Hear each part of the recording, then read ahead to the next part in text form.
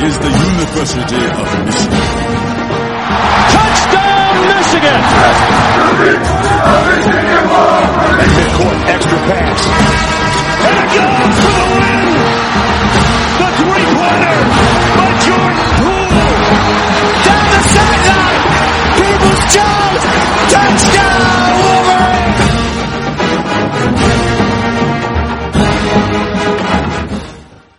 All right, welcome back to Blue by 90. I am here today joined by Jack and Kaylin, as always, and we have the publisher of Wolverine Digest from Sports Illustrated, Brandon Brown, back with us. Recurring guest, once again, back on the pod. Brandon, how you doing today? Doing good, man. I didn't think I'd ever get another shot after I ran you guys around for 2 or 3 days last time, so appreciate you having me, man. Glad to be back. Yeah, no Glad to have you worries. back. Yeah, absolutely. You've got a young baby, so you get the pass with that. We're just glad you've got a drink in your hand here today, and you can join us for some Michigan talk, even though most Michigan talk has not been on the positive side lately. We talked about it in our last podcast too, though. We do have some positive news from Michigan athletics, not Michigan football, but Michigan basketball is rolling, and they got 2 5-stars, and I believe both 5-stars signed their letters of intent today. Is that correct? Yeah, I mean, as far as I know, basketball not quite as deeply plugged into basketball as I am football, but obviously, I mean, you see it on social media and getting a couple commitments within the last 2 weeks from Caleb Houston and Musa Diabate. I hope I'm saying his name close to correct there, but yeah, Juwan, man, killing it. Getting the number 1 class in the country. Like, that's, I thought when they hired him he'd be a good recruiter, but I think he's way out in front of where I thought he would be. And I think everybody would probably say that. Excited what he could potentially do. There was a lot of potential, but question marks, and he's answered the call for sure. So yeah, excited about what the basketball program is doing right now under Juwan Howard for sure. Basketball has been, in the last week or two, the savior for Michigan fans because it's been the only positive to talk about. So shout out Juwan Howard for coming in at a great time here and saving the day. I do think the one thing, I don't want to get too deep into basketball, but we are, I think, just 2 weeks away. We don't even have a schedule yet, but I think we're tipping off in 2 weeks. Who knows what's going to happen? But yeah, I think that the only thing that Juwan Howard now has left to prove is A, developing those players, and then B, in-game coaching. He needs to make sure that he is, which is why he has the guys around him that he does, Howard Isley and some of these other guys. And so I think he's got to be able to, use his rotation well and prove that he can coach in game. But the recruiting side, absolutely, like you said, he's already off the charts. So yeah, let's get right into football. Obviously, we're still in football season. I know that half the Michigan fan base, maybe more, would like it to be canceled or finished or never even have started. But Wisconsin is coming up this week. They're 1-2 with losses to Michigan State and Indiana, as we all know. So let's go right into it with Wisconsin. They haven't played in 2 weeks. The last we saw, Graham Mertz was looking like a Heisman contender, throwing for 5 touchdowns and about 1,000 passing yards. So what do you think we can expect to see from Wisconsin on the field this Saturday? Yeah, it's tough, man. I've been thinking about this one a lot. I mean, it's just, I talked to some people who cover Wisconsin, and they're kind of in the same boat too. I mean, after not having played for 2 weeks, like, who's available? Is Mertz even for sure available? I remember the timeline was kind of like, okay, he's positive today. 21 days would be the day after the Michigan game, but I think since then there's been it was actually a couple days before. Like, I don't know. I don't know. Is it Graham Mertz, and how's he look? Has he been practicing? Is he still, in game shape? I mean, there's a lot of questions to ask about that. Is there anybody else that's going to be sitting out as of right now on what is this, Wednesday night? They're going to play, but I mean, something could pop up within the next 48 hours and all of a sudden there is no game. So this is one of the weirder ones, obviously, that we've seen a ton of games in the SEC getting canceled. I know It sounds like Ohio State and Rutgers is going to be or has already been canceled. So it's just like you're hoping that they play, and you hope that everybody's healthy, first of all, and then you hope that Michigan doesn't lay an egg again and look awful against another pretty good team. I mean, like, I don't know how they lose to Michigan State. I can't compute that. Like, Indiana's a good team, but again, Michigan hadn't lost to them since I think before any of you guys were born, and I was just a little guy. So I don't know, man. I mean, I think that Wisconsin is not as good as they were last year. You know, they lost Jonathan Taylor, one of the best running backs we've seen in recent years, but Mertz is the real deal. I saw him as a recruit and remembered thinking, like, damn, he's going to be a pain in the butt when he's at Wisconsin, and it's happened a little earlier with Jack Cohn getting hurt, but I don't know. I mean, do we see Jack Cohn? Do we see some of these other guys that they have sitting out? Or is there even going to be a game? So there's just a lot more question marks, I think, going into this one than if it was like a regular year and we knew who we were going to see and we knew exactly how it was going to look on the field. Yeah, and I think it's interesting, too. I was looking at Wisconsin. Obviously, they only played one game. They beat Illinois. And I was looking at Illinois' schedule, and they are 0-3 with losses to, obviously, Wisconsin, Purdue, and then Minnesota blew them out. Mm-hmm. And Minnesota's a team that Michigan made look bad and who I think is a bad team. I mean, do we think Wisconsin is that good, or did they have a weak one just like Michigan, and maybe they come out and look not so great on Saturday? I mean, that's what I'm hoping for. Yeah, I think that's entirely possible. I do. I mean, Illinois, we actually just put up a story today of, you know, the Big Ten power rankings, and they were last. Like, they look bad. They look really bad.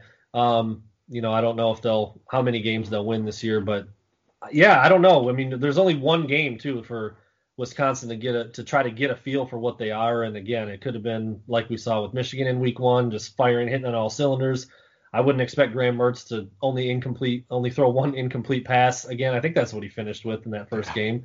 5 touchdowns, like we said, I think multiple in the first half. So I find myself feeling about as uninformed about this one as I felt about a game in a long time. So it's just, you know, kind of a wait and see. And then with Michigan too, like which team of them is going to show up? Jim Harbaugh hinted at some new tweaks and some new things that they've been working on. I don't know what that means.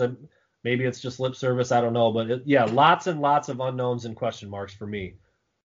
Yeah, I think it's a little bit of wishful thinking on, you know, Michigan fans' part, hoping that the other team, you know, something happens, something trips them up, and then we can squeeze out a win. I also thought it was funny, if anybody saw, I posted an article on our Facebook where someone was comparing Graham Mertz to Russell Wilson. I was like, oh my gosh, if that's how this game's going to go, like, I might not even watch it. It's like Michigan fans, like comparing Joe Milton before he ever took a snap to Cam Newton and Pat Mahomes and everyone else. So at least we know that there are other people as crazy as us. So that's nice.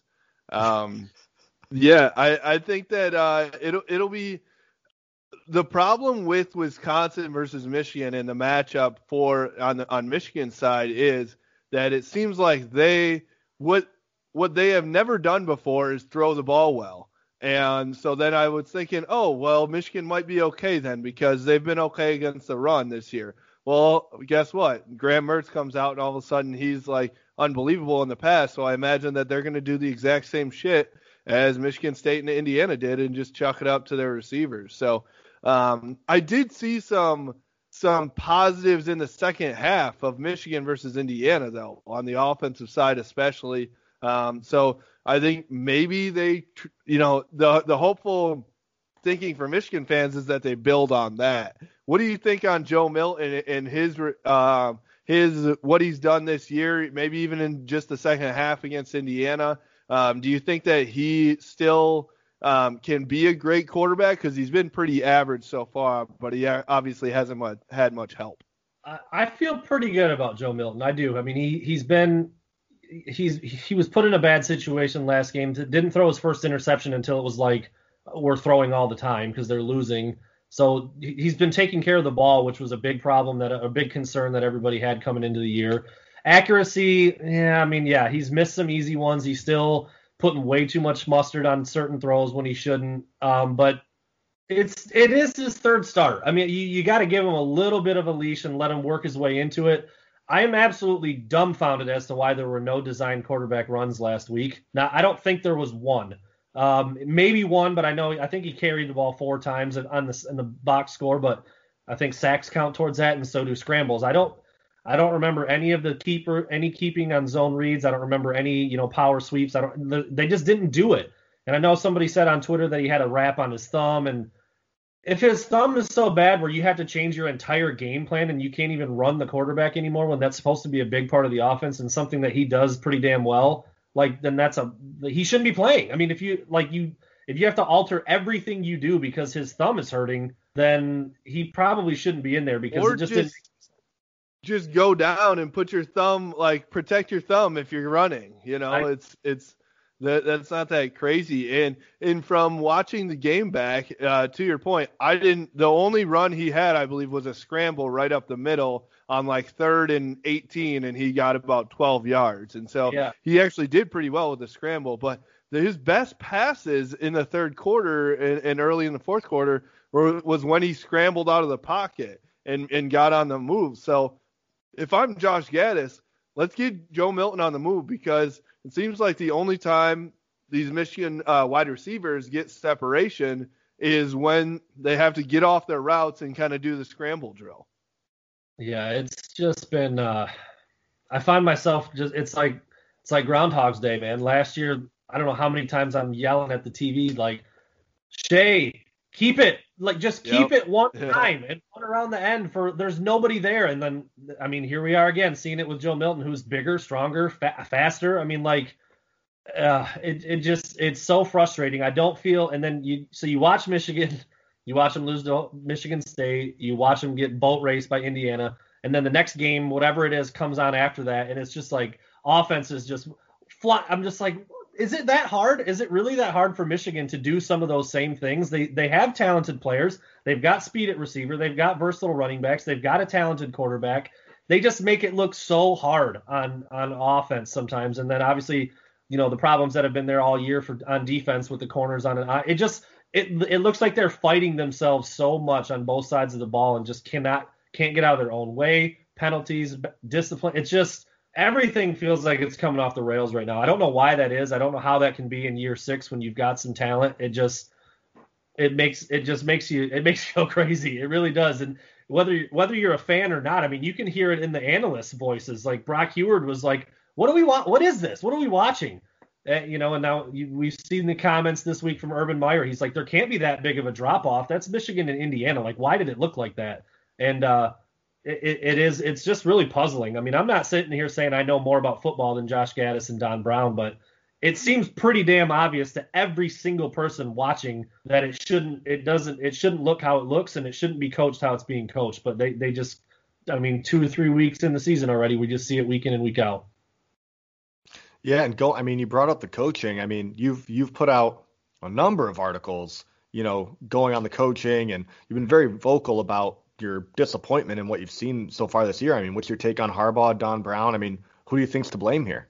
Yeah, I think you can spread it around. I really do. I mean, I talked about the weird calls on offense. Everybody's talked about spending so much on man-to-man coverage with Vincent Gray and Jamon Green, who just frankly don't look good enough to do it. I mean, I covered those guys as recruits. I don't want to disparage a player. They're 18, 19, 20-year-old kids trying to do the best they can. I'm not going to dump on them like you maybe would a pro, but they just don't look good enough. And if a coach who's been coaching as long as Don Brown has been can't recognize that and switch up or change up or put his guys in a position to succeed, what do you do? I mean, you can't let guys that really aren't superstars, Ricky White. I keep calling him Ricky White. Is it Ricky White or Ricky? Yeah. Ricky White. Ricky White. Called him Ricky White times that past week.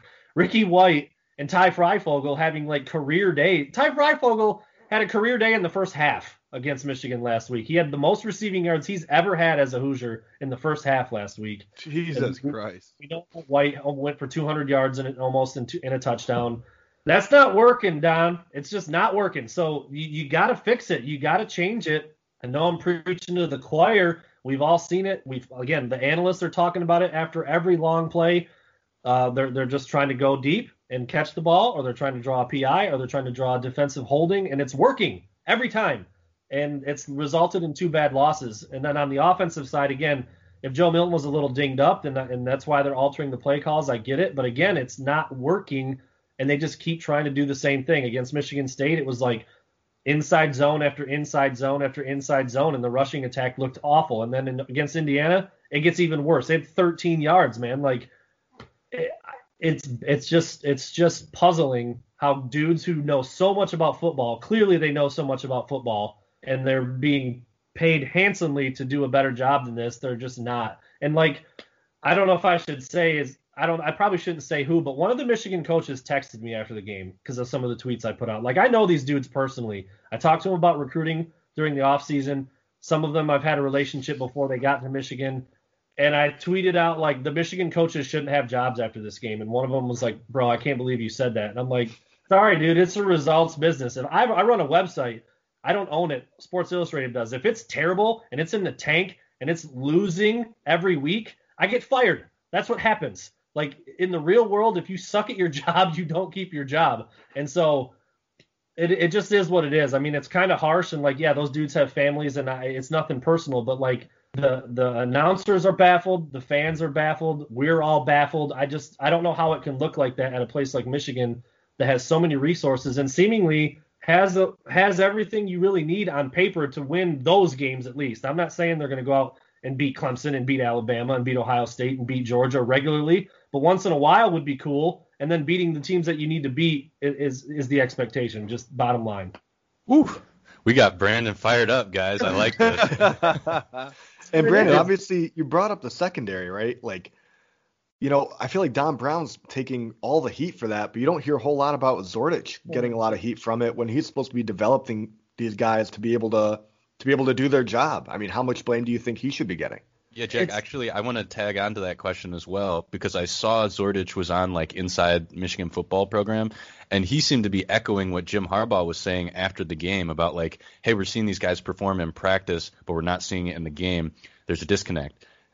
Just to tag on to Jack's question as well, I mean, do you think that's just coach speak, just trying to make excuses, or is there maybe a real problem there? Yeah, that one's tough. I mean, that's another one of those answers from Harbaugh where you don't know. You don't know if it's coach speak. You don't know if, like, they really are puzzled. Like, man, that's a play Vincent Gray makes 10 times out of 10 inside the field house. Like, you know, I think it was the touchdown to Freifogel. He was like in step. He looked back, hand up, and the ball just glanced by his hand, and Freifogel catches it for a touchdown. That would be a play where I'd be like, we see him make those plays. We know he can make that play. He's right there. He's not getting burnt. He didn't fall down. Just unlucky, bad luck in that particular instance. So I would imagine there's probably some truth to that. I mean, look, I say this all the time. Every year when a quarterback struggles, people say, like, well, why isn't Dylan McCaffrey playing? And I've already heard people this year, like, get McNamara in there. And I'm just like, guys, they're not putting crappy players in the game on purpose. Like, that doesn't do very much for them and their profession and what they do. Like, they're going to play the guys that are the best at the position. So, I think it was after the Michigan State game, Jim Harbaugh said that Vincent Gray was his best corner. That worries me a little bit, but I think he's probably telling the truth. He probably is the best corner on the team. So you expect him to make those plays. Back to the original question, it's tough to put much blame on Zordich for me, because he's not the one saying we're running man-to-man all the time and it's one-on-one out there, and I hope you do well. Sure, he's coaching technique, and if it's constantly a thing about, like, they're not looking back or they're way out of position or their footwork isn't right, the holding and the pass interference, like, that probably falls on Zordich a little bit more. If he's teaching them to be real grabby and real handsy with them, then that probably needs to be toned down a little bit. But I still find myself not putting as much on a position coach as I do a coordinator. I just think that's kind of the natural. I mean, it trickles down. It's head coach, it's offensive coordinator, defensive coordinator, then the position coaches, just like it is with the players. The quarterbacks always get more blame than anybody else, even if there's drops. It seems to always come down to, well, look at the quarterback's completion percentage. Like, well, he put it right on the dude's chest and he dropped it. That one shouldn't count against him, but it does. So Zordich also gets the benefit of the doubt for me a little bit because he's been so good before. I mean, Michigan's had some of the best corners in the Big Ten for a handful of years. Again, talented guys who are playing on Sundays now in a couple cases, but I still think it's expecting guys to do things that they don't look like they can do on a regular basis. And we saw it We saw it last year too. I mean, it was Josh Metellus chasing receivers who run 4.4. Like, Josh Metellus is a 4.6 guy. He's not catching that dude. Like, why do you keep asking him to do it? So for me, it's more Don Brown than it is Zordich. But I mean, it's across the board at this point. It really is. I mean, maybe I was coming in a little hot with no coach should keep their job. I think there's probably two. If I was whoever the next head coach is at Michigan, whenever that is, if it's this year, 2 years, 3 years from now, there's probably 3 or 4 coaches on that staff that would get on. If it was me, that would get a hard look for staying on board. And Zordich, to me, would be one of them. So that's where I'm at with that. So you're talking about kind of coaches being blamed versus the talent being blamed. And you're the recruiting guy.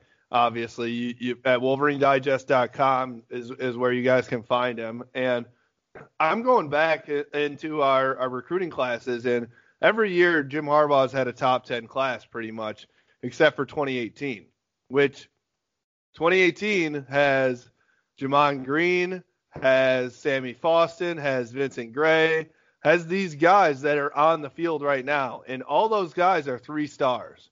And so I think what we're seeing is 3-star talent on the field. And this is what you get if you can't recruit at that top 10 level and get 4 or 5 stars. And there's something to, developing 3 stars into better players or getting the best out of your guys. But even, Miles Sims, who was the 1 4-star corner in that class, is now at Georgia Tech. He transferred. So I think that as much as you want to shit on Don Brown and Zordich and all these other coaches, I mean, you do have to hold them up to the recruiting, because recruiting is part of their job as well, right? But it's something with the talent level here that these guys are 3-star guys, and we're getting 3-star production out of them on the field against other guys out there. Indiana probably has some 4-star wide receivers that they're playing with. I don't think Ricky White's a 4-star guy, but it's not the talent level that we've seen in the past. Like Lavert Hill and those guys are 4-star players, and we got the best out of them. So we're just seeing a drop in talent, and it's starting with the recruiting in this class. I'll say a little bit on that. I'm not in the stars don't matter camp, but I think there is. You can look a little deeper, and somebody. I used to cover recruiting exclusively at thewolverine.com. That was all I did. So back when these guys were being recruited, that was all I covered was their process and, where they came from. And to me, especially with the 2 starting corners right now, Jamon Green and Vincent Gray, I think Jamon Green was actually a 4-star on Rivals, maybe not on 24/7. Vincent Gray was a 3-star on both, I'm pretty sure. But to me, it's in those instances, and specifically, I can speak to them specifically because I covered them. It was more about who wanted them and how hard they were being recruited by other programs, and it wasn't on par with Michigan. In my opinion, Vincent Gray was committed to Missouri before he flipped to the Wolverines. Both German and Jamon Green were at a big time program in Texas, and I don't think either of them had an offer from Texas. I don't think they had offers from Texas A&M. I mean, so when you start to look at these kids that are at Michigan right now, I think it goes beyond stars even to look at, because you see this every year. It's like, oh, Michigan State got a commitment from that kid over Michigan. And I'm like, well, the Michigan coaches haven't talked to that kid in 9 months. So he might have got an offer when he was a sophomore, but that doesn't mean that he could have committed to Michigan today when he picked Michigan State. That's just one, random hypothetical example. You see that all the time.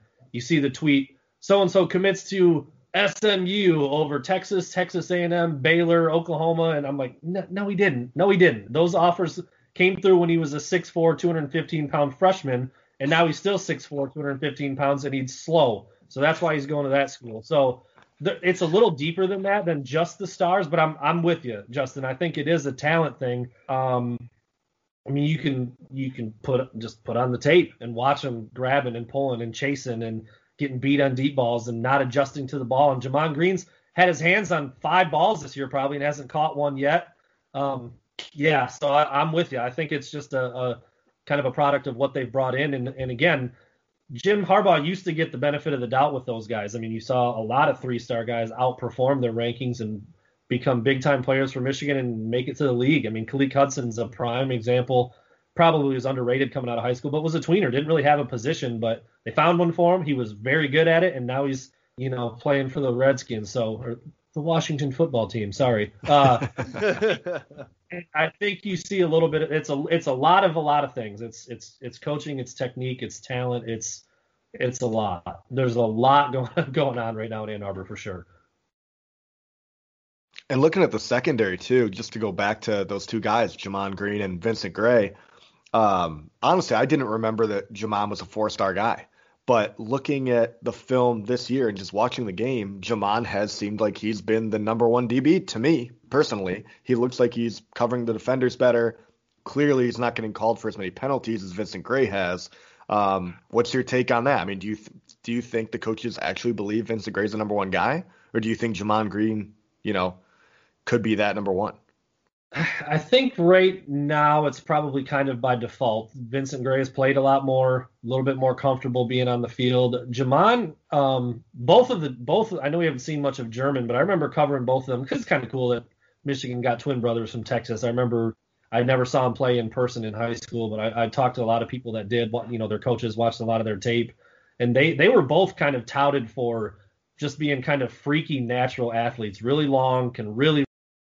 And we've kind of seen that. I mean, like you just said, not as much glaring weaknesses in my opinion. But again, Jamon hasn't played that much and is kind of thrust into the situation against teams that are taking shots at those guys because they saw it against Michigan State and it worked. And so, Daxton Hill has done a great job of pretty much taking the number one away from each opponent. Rashad Bateman didn't go off. Jalen or Jaden Green for Michigan State, the real fast, speedy number 5, went off against Rutgers, had one catch for 18 yards against Michigan. And then Whop Phillier had a lot of catches, but most of them were at or behind the line of scrimmage. He only had like 75 yards receiving on 10 or 11 catches. So I wouldn't really say he went off. He got his hands on a lot of balls, but he didn't really do much with it. It was Freifogel. It was Ricky White. It was the other guys going up against Vincent Gray and Jamon Green who were kind of having their way. So, ranking them right now, I think it's pretty close. I mean, I think Vincent Gray is probably a little bit more confident, although I would assume that's shaken at this point. But neither of them look like, okay, I'm gonna put that guy on the other team's number one, and that guy's cool for the day. I don't say that about either of them, and that's a problem. That's a problem. Yeah, not looking forward to going up against Chris Olave and Jackson Smith and Jigba or whatever his name is. That's fucking A. They're going to light us up. I said that after the Michigan State game, and then again, getting ready for the Indiana game. I'm like, Ohio State's got 4 guys way better than both of those dudes. So what does that look like? You only got one Dax Hill. So you better figure it out in a couple of weeks here. They're going to come out 5 wide, like all game, and just say, we're going to go deep nearly every time. Try to stop us. We're playing that prevent defense from Madden, right? We're going to give up like 30 yards a pass just so we don't give up a touchdown and get beat deep. That could be – I mean, if I had to guess right now, that's going to be the worst loss of the Harbaugh era to Ohio State. And the last 2 have been horrible. I mean, last year was 34 – what was the score? 39? No, not 39. In the 30s. I think it's going to be 40-plus this year, based on what we've seen so far. I mean, Ryan Day, man, he wasn't messing around when he said he was going to hang 100. I think it's a legitimate thing that could happen this year. That dude is a savage. He will not let up. He will not take knees. He will not stop throwing the ball. It's be bad. It's gonna be bad. Yeah. Sorry, I didn't have the personnel in to take a knee, so I had to run it up to 100. I'm pretty sure anybody could take a knee. You just literally fall down and you're good. So did he say that after that late touchdown? Is that what you're referencing? Is that what that was? Right. Yeah. That won me $50, by the way. So I'm cool with that. Yeah, there you go. Like the latest backdoor cover I've ever seen, right there. Hey, that's a smart Michigan. Is you can have your heart broken by the Wolverines, but win money on the Buckeyes. You can check my Bovada account for last week and see where I put my money in that Indiana game, too, if you want to. Oh yeah, I mean that's a smart play as well. And I haven't seen the line since it opened, but apparently Michigan's favored against Wisconsin too. I looked at it today, and it looked like it was Wisconsin by 3.5. I thought it was Wisconsin, and another close one though. Yeah, another really close one.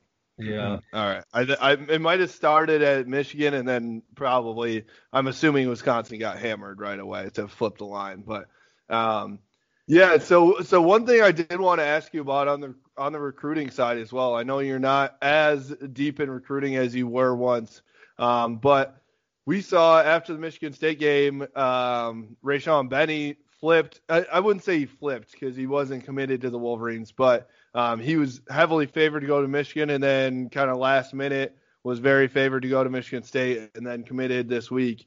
How much does that really have to do with this year's Michigan State game, or what we're seeing just from Michigan in 2020 and also Michigan State in 2020, or has that been a long time coming? Normally I would say not much. Normally, in just about every other occurrence, if we wanted to look back and think about like, oh, I thought he was going here and then he went there, I normally think it doesn't have much to do with just one game. Very rarely. I mean, these kids have been building this relationship and looking at the schools for 3 and 4 years in some cases. Some of them get their offers before they even get to high school. So normally I would say it has nothing to do with it. They were going back and forth. Maybe it was a little, a drop in the bucket here, another drop in the bucket there. This coach said this coach said that. I think there's way too much that leads into it. But Benny specifically, this last one, felt a lot more like it had to do with that game specifically than another one I can think of. I know a couple of years ago, Zach Harrison, when Michigan got destroyed by Ohio State, that felt like that swung it quite a bit as well. But most of the time, I don't think that one game, one outcome has much to do with it. At the same time, though, Benny was supposed to commit in mid or early October, and he canceled that commitment date, which was obviously way before the Michigan State game. But that one had a feel of like, he's going to Michigan, Michigan State's hanging in there. Oh, they beat Michigan. Yeah, I'm going there. It kind of felt like that. I never talked to him directly about it. I've talked to his coach a little bit, and he kind of told me, he's like, I think State might have him. And this was before that game happened. So I think he was kind of leaning that way already, but I do think Michigan State winning in that first matchup when nobody gave him a shot, I think he was kind of like, all right, I believe in what Mel Tucker's doing. They did a good job recruiting me. That's where I'm going to go. And that's a big miss, man. I mean, that was one of Michigan's top defensive tackle targets that they needed to get that kid. I don't think in terms of, I'm not knocking him because he picked Michigan State, but I don't think in terms of like talent, he's like, oh my God, that's a make or break kind of kid. He's really good. Was actually viewed as an offensive tackle earlier in his career, but Michigan always liked him on defense. But just the way that it went and how bad Michigan wanted him, and the fact that he kind of did flip at the end is that's not good. That's not a good look for what Michigan's trying to do in state at all. And I think the big part of that is that he's very good, and Michigan hasn't gained a commitment from a defensive tackle since Greg Madison went to Ohio State. So they are in desperate need. Isn't that a crazy stat? I mean, it seems like Greg Madison was here 17 years ago. I mean, obviously it's only been 3 years? I believe. I think 2. 2. Yeah. Either way, though, man, like that, a defensive tackle, I don't think people realize how important that is to a defense to plug up the middle right there and stop. And the fact that Sean Nua has not gotten a single commit is very troubling for the future of that defense. You can have Salt and Pepper, you can have Josh Uche and Chase Winovich and whoever you want on the edge, but if you can't stop anything up the middle, which even the 5-star Mozzie Smith doesn't seem like he can do right now, then you're in trouble. And so for the future, when the defensive tackles like Rayshawn Benny are flipping, it doesn't look good. So yeah, let's move on from that to let's get into Harbaugh, I guess, because everybody wants to talk about it. Harbaugh's been on the hot seat since he lost to Utah in his first game, right? It was like, it was like everyone was done with the experiment after game 1. But we've talked about it here, a lot, and everybody's talked about it. He doesn't seem like the same guy. He doesn't seem like he's moving things in the right direction. What do you think of where Jim Harbaugh's head is at right now? What is he thinking? Is he still thinking long term here? Is he thinking I can still do this, or is he like, they're still going to pay me $7 million. I'll collect a paycheck. I'll win my 8 to 9 games. Obviously this year not, but and we'll call it a day. Complicated question. First of all, the money thing. I don't think Harbaugh operates that way. I really don't. I know he's been paid really well and he's a rich dude and he's got a big contract. I really don't think that has ever been a big factor for him in terms of like, I'll go take that job just because they're going to pay me a lot. I don't think he's wired that way. Dude, nobody wants to do better at their job than that guy. I mean, he's Captain Comeback Man. He's as true of a Michigan man as there is. I think that whole movement needs to die anyway, but he doesn't, and he's as plugged into that as he could possibly be. Bo was like his second dad. He grew up part of his childhood in Ann Arbor. That's a really hard question. Where is his head at right now? I really think so. After the Michigan State game, the press conference, which obviously is via Zoom, we're not in person this year for any of the media stuff, but that was the most drained, dead, just defeated look I've ever seen him, and that's after 30-point beatdowns from Ohio State, and that's after the JT was short game, and that's after the bad loss to Iowa that probably kept him out of the playoff hunt a couple 3-4 years ago, whatever that was. He just looked like beat down. And worse than the Michigan State fumble return. I mean, it was, wow, that was really bad. I just lost that game. That's what it looked like to me. I know every single year he's been here, there's been talk about him going to the NFL. I think this year it's got the most legs. You can't help but you can't. Who's gonna take him? It's actually Woods still. I think a lot of teams still think that he's better suited for the NFL, and it would just work out better. The Jets are probably going to have an opening. The Falcons already have an opening. The Lions have an opening. There's going to be some jobs that are not horrible. The Jets is pretty horrible, but if they get the number one pick, those are all pretty fucking bad, Brandon. Looks a little bit better maybe come April or May, but man, it's just you can't ignore the fact that he doesn't have a contract extension. I haven't fact checked this, but I think it's worth mentioning. And if you guys have heard otherwise, you can shoot me down right away. But I heard the other day that he's the only Power 5 conference entering the last year of his contract. Only Power 5 conference coach entering the last year of his contract. I think that was right. Yeah, that's true. Like, what other team is not telling recruits that? Is not telling? I mean, everybody's everybody's focusing on that right now, and I do think that. Being in a pandemic and, you don't want to re-up a coach for $7 million a year when everybody's getting axed. I get the optics a little bit, but the optics about everything else are pretty shitty right now too. So that's a really hard question to answer because Jim's he's kind of a weird dude. He's aloof. You don't know if what he's saying is really what he means or if there's some other meaning behind it or if he's, keeping things close to the vest or whatever. I don't think money's an issue. I don't think it's what you said, Justin, I'm getting $8 million to win my 8 or 9 games. I'm cool with that. I don't think that's it. I think he wants to win more than anything. He's a competitive dude. I think he still probably thinks he can, even if he might not truly believe it in his heart that he's the guy.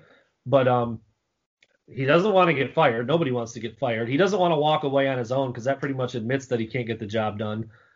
I think I just put an article about this today. I think if he leaves, it's got to be a job in the NFL. I think that's the only thing that gets him out of there. I really do. I just don't. Warren Manuel's not going to fire him, and he's not going to quit. So what does that do? Where does that leave the program, especially like I said, without that extension or with no extension sitting out there? It's a tough spot right now for him and for the program.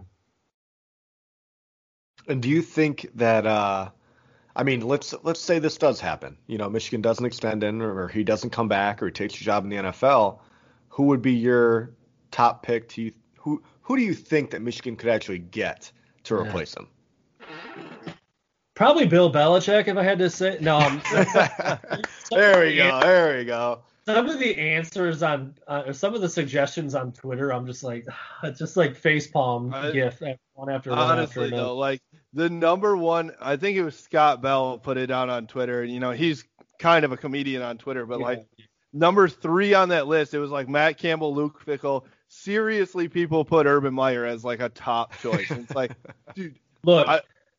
If he would take it, I would hire him like that. Oh, like, I mean, 100%. Absolutely. I couldn't hire him fast enough.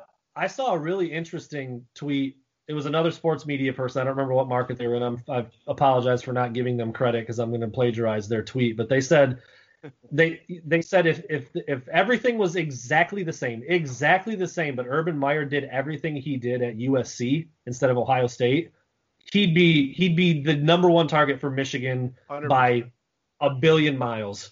But simply the fact that he coached at Ohio State, like everybody's like, no, not even an option. I think that's dumb. I mean, if you want to go back to like the whole Michigan man thing, like where did Bo come from?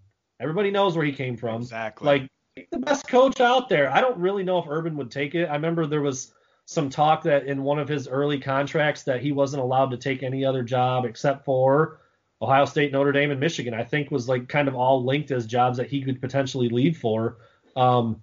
He's an Ohio guy, I think, right? And he coached, he was a graduate assistant at Notre Dame. So that Midwest vibe is there for him. It seems like just an insane pipe dream. I mean, like I said, I would take him in a heartbeat because it would be the greatest accomplishment ever if Urban Meyer like went 7-0 against Michigan at Ohio State and then went undefeated against Ohio State at Michigan too. Like if he turned this around, that would be like, I mean, you're it. Better than Bill Belichick at that point. Yeah. No, the who would you get argument is of course what everybody comes to right away. Like Jim's winning 73% of his games. Who are you going to get that can do that? And my answer is there's a lot of guys who could do that at Michigan. If I'm being honest, I think a lot of guys who know their stuff and are running wide open offenses. That would be one of my stipulations. I don't want a defensive guy. I want an offensive guy who's going to put points on the board and it's going to keep pace with all these other teams that are scoring 40 and 50 a game. I was just saying the other day, like Florida and Georgia, two of the most historically dominant defensive SEC grinded out, kill you on defense types of teams were playing against each other. It's 38-21 at halftime. Defense is dead, bro. Like you need to get a guy who can score now, big plays, explosive plays, 30 points at halftime, 45 points, 50 points at the end of the game. That's where college football is nowadays. Joe Burrow, those kind of offenses, a guy goes from nobody to the number one pick in the draft because of offense. That's what it is. So I know Brent Venables is probably like the sexiest name, and that's who everybody seems to want the most. I just don't know if I would go after a defensive guy. I really don't. I don't know if that would be my move. I would go after an offensive guy. So maybe it's Tony Elliott, Clemson's offensive coordinator. Maybe it's, Matt Campbell, Jason Candle. I mean, can you go from coaching Michigan? Like they tried that with Brady Hoke. That didn't work. I don't know. It's a tough question. It is because you think Jim Harbaugh and you automatically think like he's just really good because he's Jim Harbaugh, but he's not been really good. He hasn't been really good. He's like 26-18 over his last 44 games. That's 63% of a winning percentage. Yeah. There's a lot of coaches that can do that, win 60% of their games at Michigan. So, oh man, we put an article out that kind of just listed some names of, potential candidates. It wasn't in order. It wasn't like, go get this guy. It was just like, here's some names to look at. Matt Campbell, yes. Luke Fickell, Jason Candle. I said Lance Leipold, who won like 1,000 games and lost 3 at Wisconsin Whitewater. But again, like Wisconsin Whitewater to Michigan, he's at Buffalo now, but that's a massive jump. You wonder if coaches like that can handle that kind of thing. Everybody just wants to find the next Lincoln Riley, find some offensive-minded guru who's 32 years old, hire him, and he takes your program to another level. That's what everybody wants. And there might be 10 of those guys out there, but if you pick one that's not, then you get Brady Hoke and you get Rich Rod again, and nobody wants that. So that's I'm not Ward Manuel. I don't have to do that, but it's fun to talk about. There's not really an obvious answer to me at this point. That's what makes it tough. It seems like every year there's kind of like, one or two guys who are like the top choices for open jobs. I don't know if if USC has a coaching vacancy, like who are they getting? I just think that's kind of a broad question across the whole scope of college football right now. Yeah, it feels like Jim Harbaugh is like dealing with a curse, right? Like I saw some stat that before the JT was short, he was 20-4 with like an 83% win percentage, like one of the best coaches of all time. And then ever since that moment, his win percentage has been like 63%. I think that's the same thing, that I saw that I was referencing. Yeah, very different. Yeah, exactly. Now, just to, play a little devil's advocate, I guess, I also saw somebody said Brian Kelly in year 7 went 4-8, but now we see him beating Clemson. So is it worth, waiting it out and hoping that we actually, reach the promised land, or do we, play the roulette wheel again? Yeah, that's a good question. Notre Dame, and I think Notre Dame is always the school that Michigan should be compared to the most. They're not. They don't approach things the same way as Ohio State. Geographically, they're up against it when you compare them to like Alabama or Florida teams of the past, or Clemson now, or Florida State, or whatever. They don't have the recruiting grounds of those schools. It's just different. I think Notre Dame is a very easy comparison. They're the tradition, the old school, the do things the right way for the most, on the surface. The academics, the location. I mean, it's the easiest comparison. And Brian Kelly has, had Notre Dame in the playoff, and they're in the driver's seat to get there again this year. So that's an interesting question. I would look deeper than that, not just like where was he at in year 7 in that 4-8 season? Like, was he winning on the road against ranked teams? Was he winning as an underdog once in a while? Was he holding serve at home against teams that he shouldn't lose to? I mean, like, it's deeper than that, I think, and they've recruited similarly as well. Offensive line recruiting and development has been outstanding at Notre Dame. I think that's a big, big part of what they do. Probably defensive line, too, has been a little bit it's probably been close to on par with Michigan. Michigan has put some good defensive linemen in the league, but I think you got to look at a lot of different things. But that's a tough one. I hate the Dabo Swinney comparison. That one's just it's too different. Took Dabo whatever it was 6 or 7 years before he was winning an ACC championship or something. I don't know the exact number, but it's close to that. But the Yeah, man, 4-8 in year 7. I guess I didn't realize it was that far into his tenure that they did. I mean, it was just a couple years ago, but that's an interesting one. I'm personally, I'm over the Harbaugh experiment. I just am, in the way this. Oh, there's a lot to that, but I think it's time for a change. I think the Brian Kelly thing is honestly it is a good comparison because it's Notre Dame, but the fact that he went 4-8 in year 7 is not a good comparison because he had already went 12-1 and had a national title appearance before that. So if Jim Harbaugh, even if we were 1-2 right now, and Jim Harbaugh had went to the college football playoff in 2016, maybe won a Big Ten title in 2018 too, nobody would give a shit. It'd be like, all right, it's fine. We're going to produce some of these guys. Next year's recruiting class is really good, blah, blah, blah. Like, the future is here. But it's the fact that he hasn't won any of those games, and he's regressed in every year, and that's why that's why the fans are revolting. It's because he hasn't produced shit.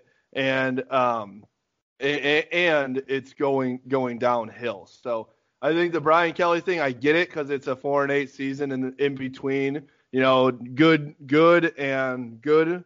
But it's just if Jim Harbaugh, even if Jim Harbaugh, like after this year is say after the year 2020, Jim Harbaugh is 2-4 against Ohio State, which is not a good record against the team. People would love him. He'd be the greatest coach in the history of Michigan football because they would have went maybe not better than Bo, but like in recent years, obviously. And people would be going nuts over him going to the Big Ten championship, finally beating Ohio State. He would not even have to have a winning record versus Ohio State for him to be getting a big-ass contract extension and love from Michigan fans for the rest of ever. It's a really and like I'm not giving, it's not sympathy because like Jim Harbaugh was brought to Michigan I mentioned earlier how every year in football there's like that one or two guys that you got to go get. He was that guy. There's no question. Michigan hired. He was that guy. I mean, Michigan fans were like, throwing parades and shit. It was like the biggest deal ever that Michigan was able to land him. So he's supposed to come in and compete. But you talk about if he was just 2-4 against Ohio State, like there's probably two teams in the whole country who plays Ohio State 6 times and wins twice. Maybe. Like, seriously, Clemson and Alabama might be it. I don't know if any team in the country is beating them 2 or 3 times when you play them 6 times. So that's not me necessarily defending it. It's just like it's kind of a perfect storm. Like, Michigan's a little bit down right now. Harbaugh seems to have lost something. He can't quite figure it out. And Ohio State, by the way, is the best they've ever been and recruiting better than anybody in the country, not named Clemson and Alabama. And actually, they've been, like, better than them last year and I think this year. So it's again, perfect storm. 0-6, which I mean, there's nobody picking Michigan to beat Ohio State this year. So it's going to be 0-6. How do you defend that? If that's not Jim Harbaugh, he doesn't even get a chance to get to 0-6, in my opinion. So it's just one of those things where it's like it just feels like a change is needed. And they could go out and get you could go out and hire any number of 30 coaches to get 6 cracks at Ohio State, and you probably don't beat them very much because they're really freaking good.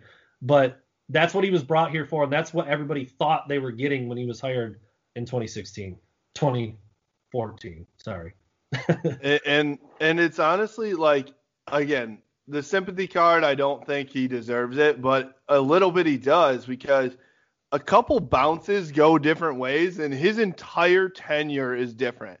The Michigan State punt is different. Michigan State doesn't win the Big Ten title that year, and Michigan's in the race probably going into the Ohio State game at the end of the year in year one for him. So, like, it's already off to a great start.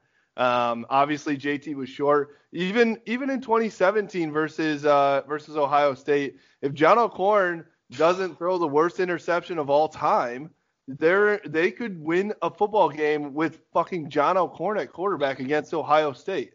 And so, like, and then in 2018 they go into Ohio State and then get their ass kicked, but like they're in a position there in the last game of the season to go to a Big Ten title game, which is all you can ask of a coach, right? Is to give yourself a chance at the end of the season. So as shitty as it's been, because they have came up short in every single one of those opportunities, they've been right there, and a couple different games go different ways. And we're talking about Jim Harbaugh in a completely different tone. And so that's where it's like, I do think there's some sympathy there. It's just like, damn, as a coach, you can only control so much. You can't control that long snapper, having a bad snap and the punter just throwing it to the side. Like, you can't control that. You can't control the JT was short.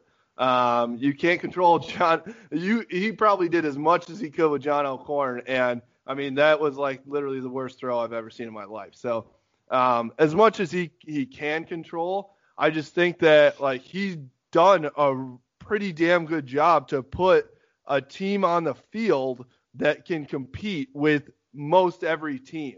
And so the problem is that in the past 2 years, it's gone really, really downhill. And so that's why people are done with it. So I don't even have a question here. That was just me ranting. So anybody can comment on that. You had me sold on Harbaugh after that, man. Keep him around, extend him, give him a 20-year contract. Let's go. Lifetime deal. No. He wasn't that like the rumor for that was like 2 years ago? That was the rumor. Jesus Christ! Think about how that was not that long ago, man. That was not that long ago. You remember that 2018 season, right? Yeah. We were coming, that was the revenge tour, right? I mean, we were all hyped. We were like, wow, this team, for whatever reason, they got some steam. They look unstoppable. We were like favored going into Ohio State for the first time since like 2000. And we all thought like, let's go. This is it. This is Jim's shot. And then we just got absolutely demolished. I remember just like standing up crying, looking at the TV. So, I mean, dude, I was at freaking Buddy's Pizza. What's that? Buddy's Pizza. I was just hammered off Two-Hearted and just bawling my eyes out because we were favored to win that game and just blew it, man. What a heart, because they lost to Notre Dame game 1 and won 10 straight games.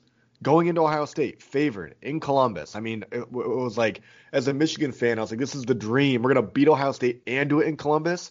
This is going to be amazing. And then just ripped my heart out of my chest, man. And it's been downhill ever since then. Fun fact, I was in South Bend for game number 1, that was a loss, and in Columbus for game number 12, that was a loss. So you need to stop going to fucking yes. maybe it's my Stay fault. home. It's definitely my fault. But I was at most of the wins in between, so I have to take credit for those too. But yeah, I mean, Jesus, it's just such a like, I don't even know how to put it. It's so unexplainable, right? Like, Brandon, you're trying to explain where his head is at. You're trying to explain where all these losses come from, how the, it just hasn't panned out, and the whole thing is unexplainable. So for we're coming to you as the expert analyst, and I don't think that anybody out there can explain it. Sam Webb, who literally, is good friends with Jim Harbaugh and talks to him all the time, he gets on the radio every day and can't explain it either. So I don't know who to ask. I don't know who to turn to for any explanation, and I don't think there's a right answer either, as far as like, go for somebody else. Because you talked about, actually, let's ask you about this, because I saw your article on the timetable as well, right? So if after 2020, which every single fan apparently wants him gone after 2020, right? Tell us about the timetable for them to try and find a new coach for 2021. Yeah, it's crazy. And just to not challenge what you said, even if you don't want him gone, like, coaches don't finish their contract. You don't just be like, here's my 7th year, I'm done, see you later. Like, you can't do that. So it's not even about like wanting him or not wanting him. Like, it's shit or get off the pot time with him with his contract. Like, especially with as important as recruiting is in college football and as competitive as Michigan is on the recruiting trail with the other big boys, they need every advantage they can get to pull those kids that also have Clemson and Alabama and Ohio State and Georgia and, all these, Notre Dame, all these other options. You can't have a coach sitting there with an expiring contract. So wherever you fall on the, I want Jim Harbaugh, I don't want him, that's not even really the point. It's the point is that his contract is expiring. So you can't just let him finish this year and then go into 2021 as the guy still and not have a plan in place. So the timeline is kind of crazy, because I've already said there's no way that I'll say, I think there's even less of a chance. There's no way Ward Manuel just fires him. I mean, if they get beat by Wisconsin this week and he still shows up on Monday for his press conference, that pretty much confirms for me that he's not getting fired. He's not. He's going to be able to stay as long as he wants, and that's that. I think it's just about as unlikely that he walks away on his own without another job already lined up. I don't like that would be him conceding, admitting that he can't get it done at Michigan, admitting that he can't beat Ohio State, admitting that he can't win a Big Ten title. I don't think he's got that in him. Even if he believes it, I don't think he can show that. Like, I'm just done, I'm quitting, I'm going away. Plus, he's not that old. He's only 56. I'm sure he wants to continue coaching. But if you quit a job like Michigan when you played at Michigan and you're from Michigan, a lot of other places are going to say, like, he might just not have it anymore. He's about to hang the whistle up for good. So I just don't think that, optics-wise, I don't think he can do that. So then you start to say, okay, then what needs to happen is you need to wait for an NFL team to give him a job. Michigan's last regular season game is December 12th against Ohio State. I expect that to be an absolute bloodbath. So that's going to look awful. So then they'll play one more meaningless, 9th game against the 3rd or 4th team, maybe 5th team. God, 5th team in the West. See how that goes. Lots riding on that one. I'm sure they'll be fired up to play that 9th game. And then, so that's December 19th. And the NFL season ends on January 3rd. So for an NFL team to offer Jim Harbaugh a job, it's not the earliest it could probably happen is like the 4th, the Monday the 4th. Probably later than that, though, if you think about how these things work and working out deals and ironing out the contracts and stuff. So you're now into like the first or early second part of the week, early second week in January, where, the other teams across the country who don't have a problem firing their coach mid-year or are going to axe him as soon as double zeros hits on their last game on the 12th or the 19th, where I can't remember exactly where all the conferences end. I think most of them it's the 19th because the playoff committee picks their teams on the 20th. So the 20th is the last day. That's the last day for college football because that's when the playoff teams will be picked. So on the 19th and the 20th, you're going to have college teams across the country cutting their coaches loose. So they're going to have from the 20th till at the very earliest January 4th to have a jump start on Jim Harbaugh in Michigan, if that's how it ends up playing out. Maybe they don't even fire him, they do extend him, and he's here again. I don't know. But if they do move on from him after this year, that's the earliest that it's going to be, because I don't think Ward Manuel is going to fire him, and Jim's not going to leave on his own. So that means you've got from December 20th to January 4th minimum, where everybody else across the country can go grab Luke Fickell, can go grab Matt Campbell, can go grab Brent Venables, can go grab Tony Elliott, while Michigan's sitting on their hands waiting for something to happen. And then what? Then all right, let's extend Jim 3 more years and see what happens. I just think like the timeline is going to be bad. The options potentially could be bad at that point, especially when there's not like really a home run guy to begin with. And I don't really think Michigan should settle. And some of those options might be settling and certainly would be viewed that way by a lot of fans. So it's a bad timeline for how I think things are going to play out. Now I'm making a lot of guesses here, and there certainly are a lot of moving parts and a lot of it's hypothetical. But if you guys disagree or think anything I said sounds stupid, let me know, because that's how I see it going.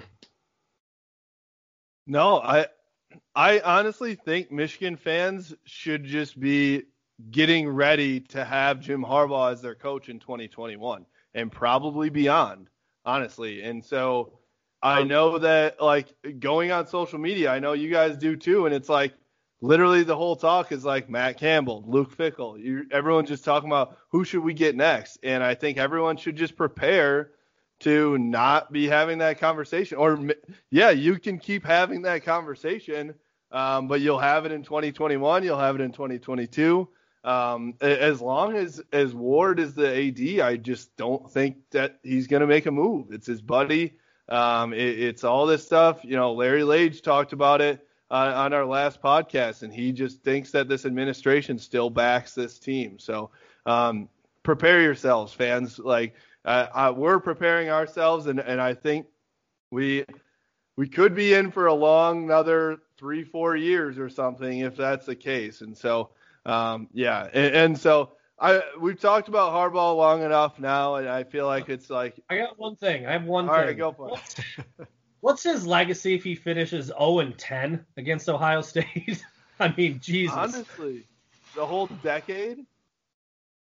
Bring a new definition to the 10-year war, huh? That's true. Yeah, I mean, at that point, you've got to. I mean, if you're going 0-10 against Ohio State, you at least have to have a winning record against Michigan State. And too bad Notre Dame's not on the schedule anymore. You don't have another rival that you can really talk about beating. So I mean, he's 500, like Brandon, like you said earlier, he's 500 against other big name teams. He doesn't really have a dominant record against anybody that matters. So I don't know. It's not good. Yeah, that almost makes me think of like what Joel Klatt always talks about in terms of like the Michigan tradition, right? I mean, he's always talking about like your expectations are way out of whack with reality, right? Michigan is not a, 12-1 team. It's a 9-3 team, and you got a 9-3 coach. So you're right where you need to be. So I would almost say if he went 0-10 versus Ohio State, it would almost be time for us as fans to reevaluate our expectations for the program. What's, in your guys' opinion, I've been asked this a lot and I've thought about it, and I'm actually not great at recall. Like, you guys are better than me at that already. I can tell. You're like, oh, in 2016 this happened. I'm like, fuck, I was there. I don't even remember that. But anyway, what's Jim Harbaugh's best win? Is it Notre Dame last year? I think so too. And like, what? Cool. Like a random middle of the season, like. Yeah, it was a great game. I'd say either that or Florida in that bowl game, in the first bowl game, 2015. Or the other one that comes to mind is at Michigan State, 2018, I believe, when they were. Yeah. That was like his first ranked on the road win, which Michigan State ended up not good, but it was still at the time. Yeah. Was that Peppers taking the 2-point conversion back?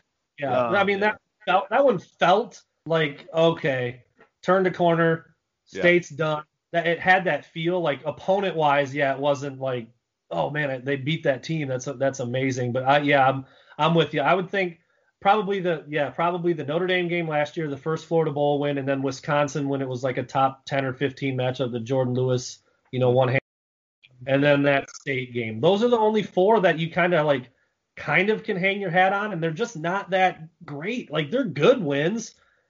I think you can make an argument he doesn't have one great signature win in his whole time at Michigan. And that's like, how is that possible in five and a half seasons? That's crazy.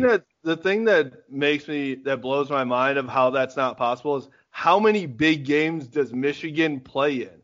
Every game ends up as a big win because they are Michigan, right? It's either prime time or they're ranked too high and it's a top 10 game. Like, he's had so many opportunities and he's fallen short on nearly all of them. And so that's what is more like that. That's what stands out more to me, because it's not like, Michigan State has two big games every year. Let's say prior to Mel Tucker and D'Antonio's last years, they had two big games all year, and it was usually Ohio State and Michigan, right? And so that's not the case for Michigan. Every first game of the year, like when they play at Notre Dame or they play at Ohio State, Penn State's a big game every year.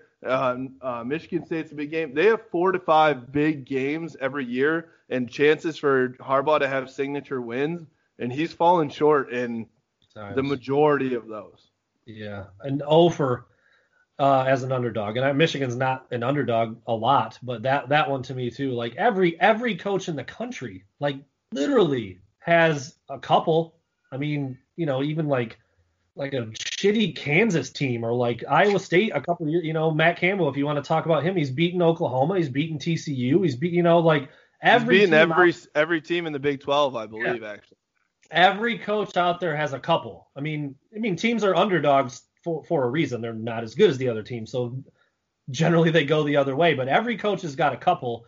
He's got none. I mean, that to me is another just a huge detriment to what you. However, for the people that are still defending him, I just don't know how you can defend a handful of those key things. The 0-6 against Ohio State, even though they're amazing. The 0 as an underdog, and the no signature wins. The 500 against Michigan State, the 4 bowl losses in a row. Like, those are just all the marquee things you would put up on a coach's resume. He gets a big red X instead of a green check for me, and I don't know how you can still be on board with that in year 6. Well, whether we like it or not, he is coaching this week against Wisconsin. And so Michigan is hosting the Badgers in a night game, prime time. Still no fans, obviously. But let's do a little prediction here for Michigan versus Wisconsin. Obviously, we still, as we talked about before, don't know a ton about Wisconsin. But we do know a lot about Michigan, I guess, at this point, and not a lot of it's good. So I'll start with Jack. Jack, what's your prediction for this weekend? All right, boys, I'm gonna do my best. No, I'm not. Okay, I'm full fandom again. I'm full back on the fandom. Wisconsin hasn't played in 2 weeks. They beat down the Illinois team that sucks. Okay, they did the same thing to Illinois that we did to Minnesota. I think these teams are more evenly matched than – the spread shows it, that Wisconsin's a 3.5-point favorite. So I think it's going to be a high-scoring game. I think Milton improves again. I'm hoping Josh Gaddis realizes this is a pass-first team and gets Milton out of the pocket a little bit, maybe on first and second down, rolling out, finding some receivers, giving him an option to run if he needs to. I think Milton has a big game.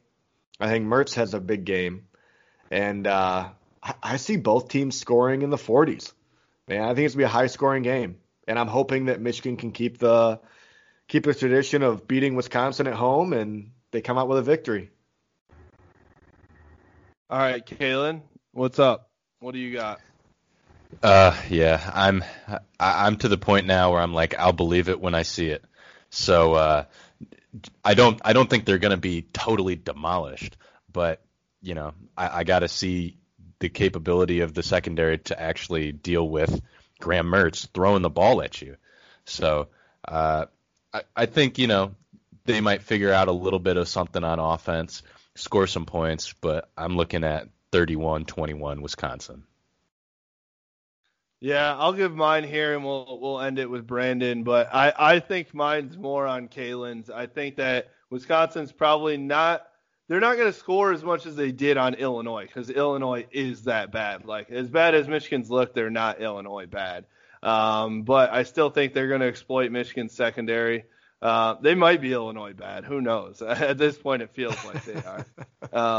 But I think that I do think Milton figures it out a bit. I don't think they. I think they come up short. I'm gonna say 28-17 because I think Wisconsin's defense is pretty damn good. So, all right, Brandon, what do you got? Yeah, to me, it's like, where's this?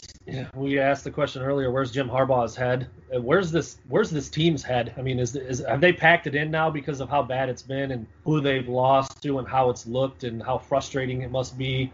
Missing a guy like Aiden Hutchinson, who is one of the emotional leaders of the defense, and you saw him pregame, I think both weeks. I didn't see it during the Minnesota week, but just getting everybody juiced up and fired up, and he's obviously not going to be out there.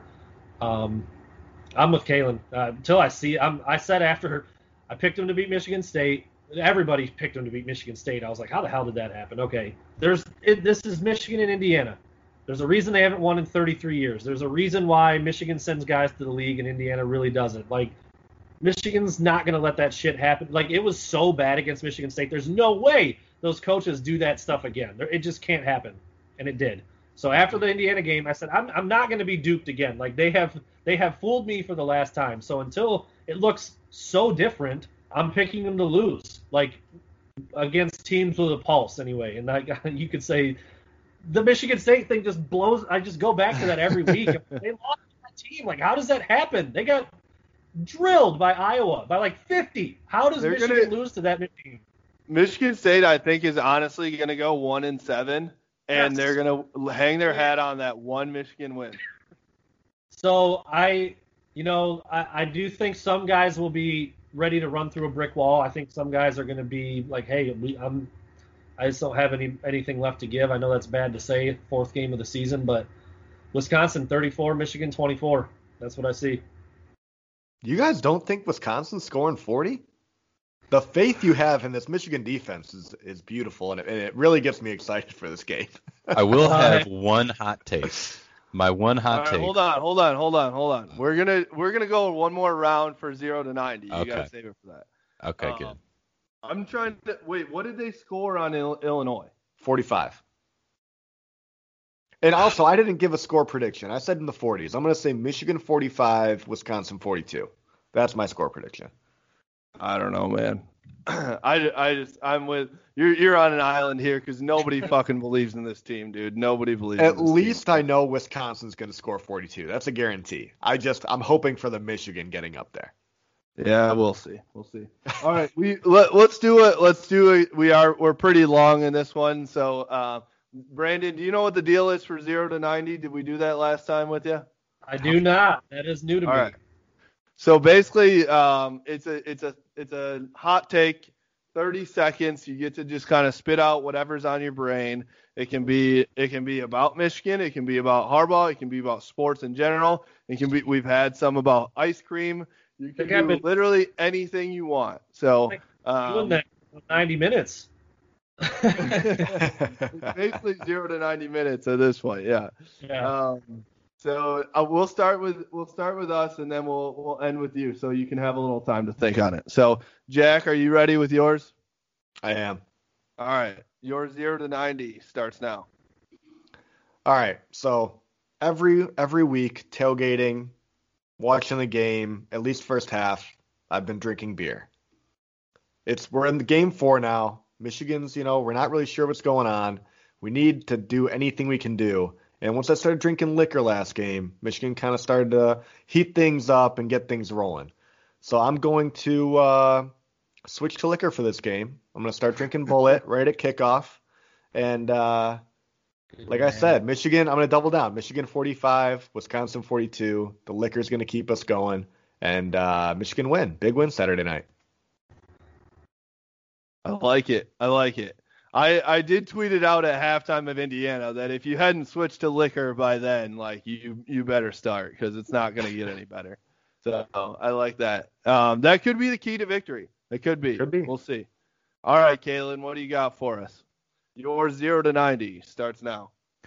Yeah, well, I know that I said Wisconsin would win the game, final score 31-21, but I do think that there will be something good in the secondary. I think they will get one turnover in the secondary. So that's a hot take. Jack, good luck remembering the game. Yeah. Hopefully I'll be blacked out at halftime and after we watch it on Sunday.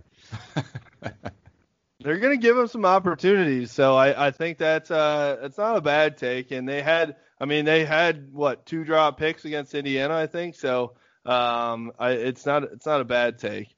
All right, who's got me here? All right, bro, you ready? Yep. Your 0 to 90 starts now. All right, so I think that Joe Milton had some really good momentum going in the second half of Indiana. He threw that bad interception first. Obviously, he had the second one that was just a Hail Mary that they came down with. I think he's going to start moving in the pocket like we talked about Brandon earlier. They're going to have him on scrambles, on bootlegs and everything else. He's going to start working. I think that Joe Milton throws for 300 plus again, and I think that'll be 3 games in a row that he's scored, or no, yeah. I don't know. I think so, but yeah. So I think that's gonna be, and that's got to be a Michigan record for the past, I don't know how many years. So I think Joe Milton's gonna start moving the ball here, and that this wide receiver crew is gonna get it together. I still think the defense isn't good enough to hold them to that many points. I think Joe Milton looks pretty good, which honestly, now that I'm thinking about it, goes against my score prediction that I literally just said. But fuck it. So I don't know. He's gonna look good. So, thanks, you guys. Yeah, that was really good by me. I'm really really good at this prediction stuff. You're really good, man. All right. Brandon, you ready? You got something for us? Yeah, I'm gonna lay down a little bit of advice for you young bucks, okay? This is not really a hot take. I'm sure you've been hearing it your whole life, but having a kid is no fucking joke. No joke. Talked about it. Talked about why I couldn't get on the podcast before. Look, dude, my son, I'm a brag right now. My son is the man, dude. He's the man. Look at that kid. Yeah, there you go. In this picture, he's wearing a shirt. It's a Michigan shirt, if you can see it. It says Brown #1 on the back that my uncle got for me when I was born. So that's dope. But game time comes on, he wants to yell and cry. Want to go to bed at night and do some work? He wants to yell and cry. Want to get on a podcast with you guys? He wants to yell and cry. No, like, I'm being kind of silly, but like, dude, you hear all the time, like, it's a life changer. It's amazing. It's not that amazing. Kind of sucks a lot. It's filled with some amazing flashes, but like these people who are all about like it's a change. That's horseshit. It's not like rarely like doing this. Like it's amazing. Like that's a small sliver of what to do. Love my son. Wouldn't change a thing. Make sure you're ready. Fellas, you young fellas there, make sure you're ready. That's it. I told you guys by the end of this episode, Brandon was gonna be hammered, and he said it's party time, man. Listen, we got him loose now. I have like this internal conversation with myself all the time. I'm like, what are we doing? Like, what? Who talked us into this? Like, seriously? But no, I mean, like. And then so you have all that like where you want to just like I literally want to like flee the country, and then he like looks at you and says dad like once, and you're like, all right, it's dope.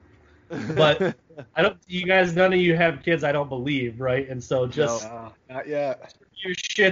Make sure your shit's lined up before you do it. My timeline just got extended about 5 years before I'm having a kid. So yeah, thank speaking you. of contract extensions, yeah. Exactly. So, All right, that might have been our greatest 0 to 90 ever. That was beautiful. Thanks, Brandon. So you can follow Brandon for more of that content at BSB Wolverine on Twitter. I believe you're Coach Brown 3 on Instagram. Is that right? Yep. And you've got a little plug your shoe thing here. You've been doing some custom cleats here too. Yeah, so it's just kind of random how it started. Like last fall, I was actually supposed to do a pair for Andre Selden, who's now a freshman at Michigan. He was at Belleville. Belleville was the #1 team in the state. He gave me a pair.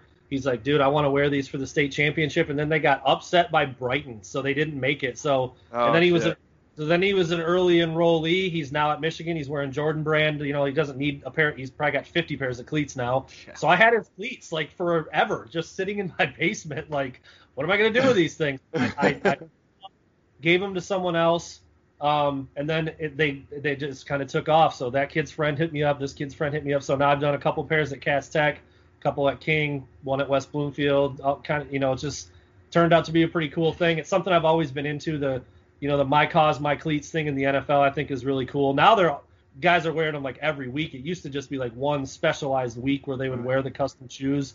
But, I've got an art background, blend that in with my football background a little bit, and it's something that's pretty cool. Hope to get it on the big stage, man. Talking to you, Mike Onwenu, he's probably not going to see this, but he's supposed to send me a pair. He keeps ghosting me on Twitter, but Ambry Thomas is supposed to do. So it's just, I decided to call it Coach's Customs. I don't know if that'll stick or not because I've been using Instagram more for it, and that's been my Instagram name since I was coaching back in 2000, 8, 9, 10.